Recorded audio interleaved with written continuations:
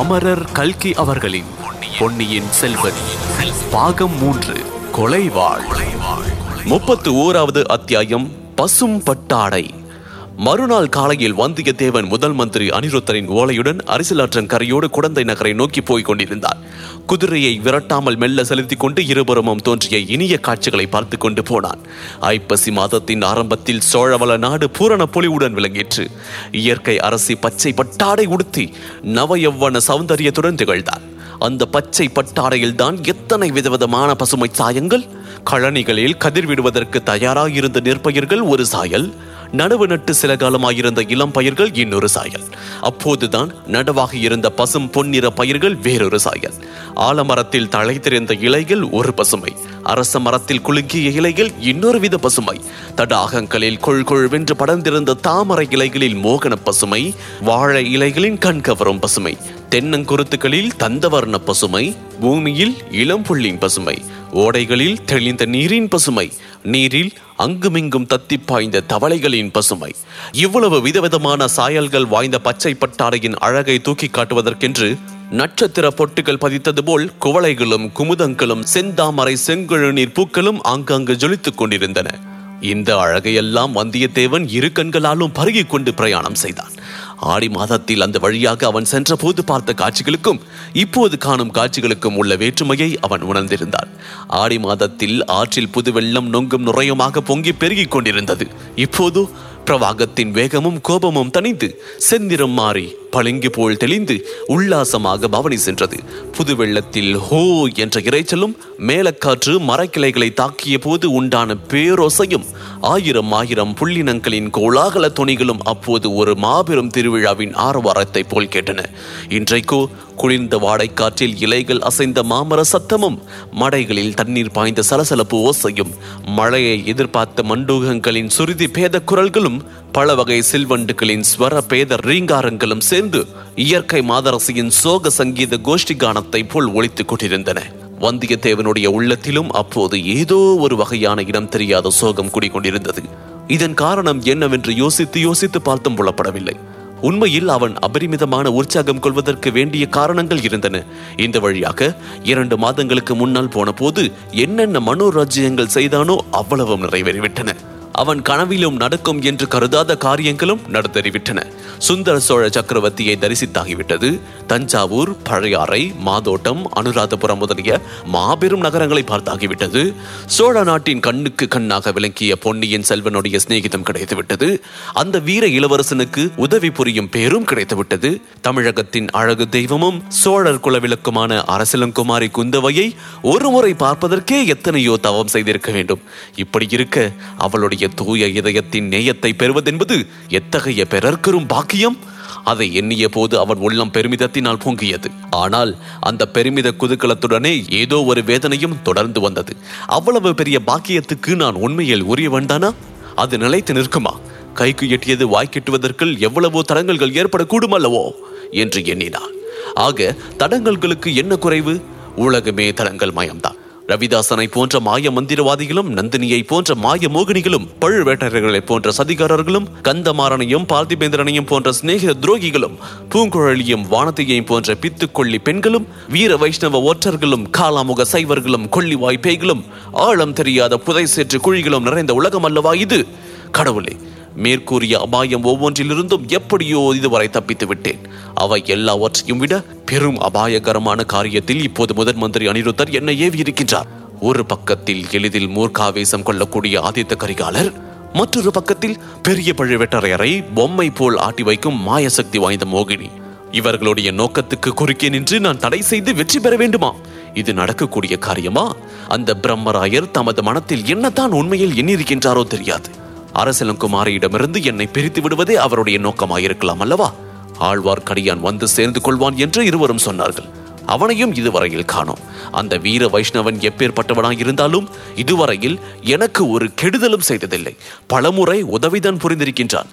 அவனுடன் சேர்ந்து பிரயாணம் செய்தால் ஏதாவது உற்சாகமாக பேசிக் கொண்டிருப்பான். பிரயாணத்தில் அலுப்பு தட்டாமல் இருக்கும். இனி எங்கே வந்து அவன் நம்முடன் சேர்ந்து கொள்ள முடியும்?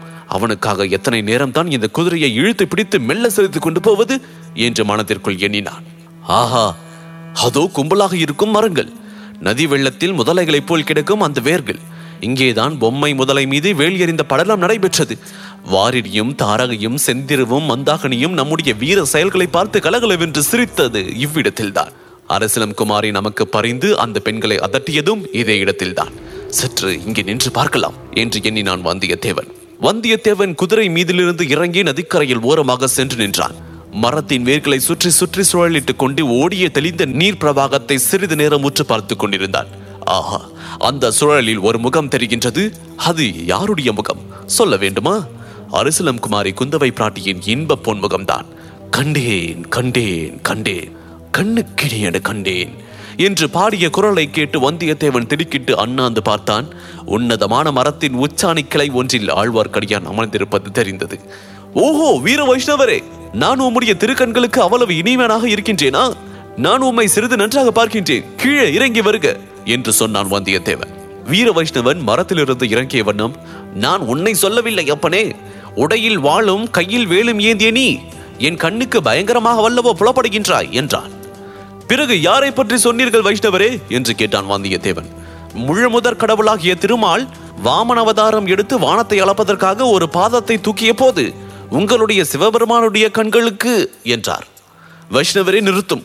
இம்மாதிரி எல்லாம் சிவனை தாழ்த்தி கூறுவதை நிறுத்திவிடும். இல்லாவிடில் பெரிய ஆபத்துக்கு உள்ளாவீர்கள் என்றான் வந்தியத்தேவன். என்ன அபாயம் அப்பனே? முதலையை கொன்று யானையை காத்த பெருமானின் சக்கரம் இருக்கும் போது என்னை யார் என்ன செய்ய முடியும் என்றான் ஆழ்வார்க்கடியான். நான் சொல்வதை சொல்லிவிட்டேன், அப்புறம் உமது இஷ்டம் என்றான் வந்தியத்தேவன். எனக்கு என்ன அபாயம் வருகின்றது என்று சொல் தம்பி என்றான் ஆழ்வார்க்கடியான். பழையாறையில் ஜனங்கள் கொந்தளித்து அரண்மனை வாசலுக்கு வந்தார்கள் அல்லவா? அப்போது சில காலாமுகர்கள் பேசிக் கொண்டிருப்பதை கேட்டேன் என்றான் வந்தியத்தேவன். என்ன பேசிக் கொண்டார்கள் தம்பி என்றான் வீர வைஷ்ணவன்.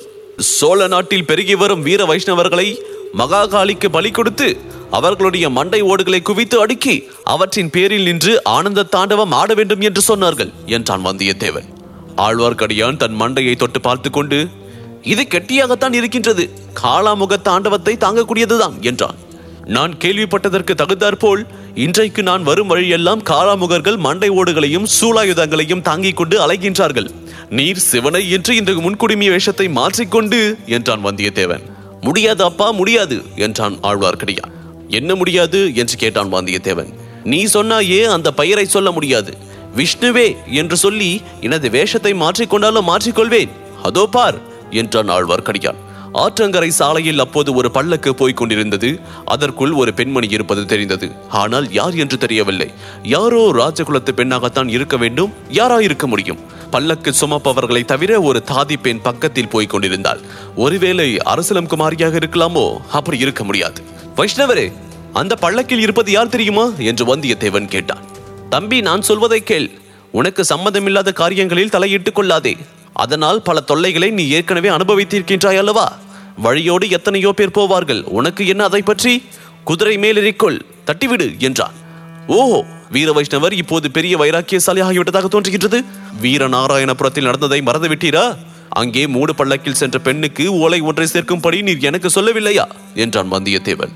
அதெல்லாம் பழைய கதை, இப்போது எதற்கு எடுக்கின்றாய் என்றான் ஆழ்வார்க்கடியான். போனால் போகட்டும், நீர் என்னோட வழியில் வந்து சேர்ந்து கொள்வீர் என்று சொன்னார்கள். உமக்காகவே இத்தனை நேரம் மெல்ல மெல்ல குதிரையை செலுத்திக் கொண்டு வந்தேன். இனியாவது என்னோடு வரப்போகின்றீரா இல்லையா என்றான் வந்தியத்தேவன். நீ குதிரையில் போகின்றாய், நான் கால்நடையாக வருகின்றேன். நாம் எப்படி சேர்ந்து பிரயாணம் செல்ல முடியும்? நீ கொள்ளிடக்கரையில் போயிரு, அங்கே நாளை காலையில் உன்னுடன் வந்து சேர்ந்து கொள்கின்றேன் என்றான் ஆழ்வார்க்கடியான். ஆழ்வார்க்கடியான் வேறொரு ரகசிய வேலையில் ஈடுபட்டிருக்கின்றான் என்றும் தன்னுடன் வரமாட்டான் என்றும் வந்தியத்தேவன் நிச்சயம் அடைந்தான். சரி, மது இஷ்டம் என்று கூறி குதிரை மீது தாவி ஏறிக்கொண்டான். தான் போக வேண்டிய திசையை நோக்கினான். வடகிழக்கு திசையின் அடிவாரத்தில் கரிய மேகங்கள் திரள்வதை கண்டான். வைஷ்ணவரே, இன்று மழை பெய்யுமா என்று கேட்டான். அப்பனே, எனக்கு என்ன ஜோஷியம் தெரியும்? ஐப்பசி பிறந்து விட்டதல்லவா? மழை பெய்தாலும் பெய்யும். எல்லாவற்றுக்கும் சீக்கிரமாக குதிரையை தட்டிவிட்டு கொண்டு போ. ராத்திரி தங்குவதற்கு ஏதேனும் ஒரு சத்திரம் சாவடியை பார்த்துக்கொள் என்றான் ஆழ்வார்க்கடியான். வந்தியத்தேவன் அவ்விதமே குதிரையை தட்டிவிட்டான். எனக்கு என்ன ஜோஷியமா தெரியும் என்று ஆழ்வார்க்கடியான் கேட்டது அவனுடைய மனத்தில் பதிந்திருந்தது. இதிலிருந்து குடந்தை சோதிடரின் நினைவு வந்தது. போகும் வழியிலேதான் அந்த சோதிடரின் வீடு இருக்கின்றது. அவரை பார்த்துவிட்டு போனால் என்ன? சோழ சிங்காதனம் ஏற ஆசைப்படுகின்றவர்களுக்குள்ளே யாருக்கு இந்த அதிர்ஷ்டம் கிடைக்கப் போகின்றது? பொன்னியின் செல்வரை துருவ நட்சத்திரத்திற்கு சமமானவர் என்று குடந்தை சோதிடர் சொன்னார் அல்லவா? அவரோ ராஜ்யம் ஆள்வதில் மனத்தை செலுத்தவே மறுக்கின்றார். இலங்கை சிம்மாதனத்தையும் மணிமகுடத்தையும் எவ்வளவு அனாசயமாக மறுத்தளித்தார். அவருக்கு பல கண்டங்கள் நேரிடும் என்று சோதிடர் கூறியது ஓரளவு பலித்துத்தான் இருக்கின்றது. அதுபோலவே வருங்காலத்தில் அவர் மகோந்ததம் பெற்று விளங்குவார் என்பது பலிக்குமா? அது எப்படி சாத்தியமாக கூடும்? என்னுடைய வாழ்க்கை கனவுகள் தான் எவ்வளவு தூரம் பலிக்கப் போகின்றன. என் முன்னோர்கள் காலத்தில் இழந்துவிட்ட ராஜ்யம் திரும்ப கிடைக்குமா? நான் இப்போது எதற்காக புறப்பட்டிருக்கின்றேனோ அது எவ்வளவு தூரம் நிறைவேறும்? ஆதித்த கரிகாலர், நந்தினி இவர்களுக்கு குறுக்கே நின்றுதான் எந்த காரியத்தை சாதிக்க முடியும்? இதுவரையில் 2-3 தடவை நந்தினியிடம் சிக்கிக்கொண்டு தப்பி பிழைத்தோம். மறுபடியும் அது முடியுமா? இப்பொழுது பழுவூர் இளையராணியை எண்ணிய போது வந்தியத்தேவனுடைய மனத்தில் ஒரு திகில் உண்டாயிற்று. அவள் அவனிடம் மிக்க பிரியமும் மரியாதையும் காட்டி பேசியது என்னவோ உண்மைதான். ஆனால் அவள் உள்ளத்தை அவனால் அறிய முடியவில்லை. ஏதோ ஒரு முக்கிய காரிய நிமித்தமாக அவனை அவள் விட்டு வைத்திருப்பதாகவே தோன்றியது. அதனாலேயே வந்தியத்தேவனிடம் அவள் அவ்வளவு பொறுமையாக இருந்திருக்கின்றாள். அது என்ன காரியமாக இருக்கும்? வந்தியத்தேவனுடைய குதிரை சற்று முன் அந்த வழியே சென்று பல்லக்கை தாண்டி சென்றது. இம்முறை அவன் பல்லக்கை மோதவும் விரும்பவில்லை, பல்லக்கு அவனை மோதவும் இஷ்டப்படவில்லை. ஆனால் குதிரை பல்லக்கை தாண்டிய போது பல்லக்கின் திரை சிறிது விலகியது. உள்ளே வீற்றிருந்த பெண் கொடும்பாலூர் இளவரசி வானதி என்பதை அறிந்து கொண்டான். குதிரையை நிறுத்தலாமா என்று ஒரு கணம் யோசித்தான். பிறகு அதை மாற்றிக்கொண்டு மேலே சென்றான். வானதியை பற்றி இளைய பிராட்டி கூறியது நினைவு வந்தது. நாலாபுறமும் அபாயங்கள் சூழ்ந்த இக்காலத்தில் கொடும்பாலூர் இளவரசி தனியாக எங்கே புறப்பட்டாள்? தகுந்த பாதுகாப்பு கூட இல்லையே. அதோடு இன்னொரு விசித்திரத்தையும் அவன் கண்டான். சற்று தூரத்தில் பயங்கர தோற்றமுடைய 2 காலாமுக சைவர்கள் வானதியின் பல்லக்கை உற்று பார்த்து கொண்டிருந்தார்கள். அவர்கள் எதற்கு அப்படி பார்க்கின்றார்கள்? அவர்கள் 2 பேரும் யார்? ஹரிச்சந்திர நதிக்கரையில் தான் படுத்து தூங்குகின்ற போது தன் பக்கத்தில் வந்து நின்று பேசியவர்கள் அல்லவா? வானதியிடம் வந்தியத்தேவனுக்கு அவ்வளவு அனுதாபம் இல்லை என்பது உண்மையே. பொன்னியின் செல்வருடைய உள்ளத்தில் பூங்குழலி பெற வேண்டிய இடத்தை வானதி அபகரிக்க விரும்புவதாகவே அவன் எண்ணினான். இதனால் அவள் பேரில் கோபம் கொண்டிருந்தான். ஆனாலும் இளைய பிராட்டி அவளிடம் அளவற்ற அன்பு வைத்திருந்தாள் என்பதை அவனால் மறக்க முடியவில்லை. எனவே வானதிக்கு ஏதேனும் அபாயம் நேர்ந்தால் இளைய பிராட்டி அதனால் அளவில்லாத துன்பம் அடைவாள். ஆனால் அபாயம் எதற்காக நேர வேண்டும்? சம்பந்தம் இல்லாத காரியங்களில் தலையிட்டுக் கொள்ளாதே. உன் காரியத்தை பார்த்து கொண்டு போ என்று ஆழ்வார்க்கடியான் கூறிய புத்திமதி நியாயமானதுதான். ஆயினும் வானதியின் பல்லக்கு சென்றதை காலாமுகர்கள் இருவரும் மறைவான இடத்திலிருந்து பார்த்து கொண்டு நின்ற காட்சி திரும்ப திரும்ப அவன் ஞாபகத்திற்கு வந்து கொண்டிருந்தது. இதோ குடந்தை சோதிடரின் வீடு வந்துவிட்டது. எல்லாவற்றுக்கும் அவரை கேட்டு பார்க்கலாம். அடடே, இத்தனை நேரம் அந்த விஷயம் மூளைக்கு எட்டவில்லையே. வானதி தேவியும் குடந்தை சோதிடரின் வீட்டுக்குத்தான் வருகின்றால் போலும். பழம் நழுவி பாலில் விழுந்தது. வானதி வந்து சேர்வதற்குள் நம்முடைய காரியத்தையும் நாம் பார்த்துக் கொள்ளலாம். இவ்வாறு எண்ணி சோதிடரின் வீட்டு வாசலில் குதிரையை நிறுத்திவிட்டு வந்தியத்தேவன் அந்த சிறிய வீட்டிற்குள் நுழைந்தான். இதன் தொடர்ச்சியை அத்தியாயம் 32 பிரம்மாவின் தலை இதில் தொடர்ந்து கேட்கலாம். இந்த தொகுப்பினை உங்களுக்காக வாசித்து நான் DJ முருகா. இன்ஸ்டாகிராமில் என்ன ஃபைண்ட் செய்யுங்க murugan.dj மற்றும் Facebookல் ஃபைண்ட் செய்ய இந்த சவுத் ரேடியோஸ் ஆப்பினுடைய இடது பக்க மேல் மூலையில் உள்ள ஷேர் பட்டனை கிளிக் செய்யுங்க. மீண்டும் மற்றொரு பாட்காஸ்டில் சந்திப்போம். நன்றி, வணக்கம்.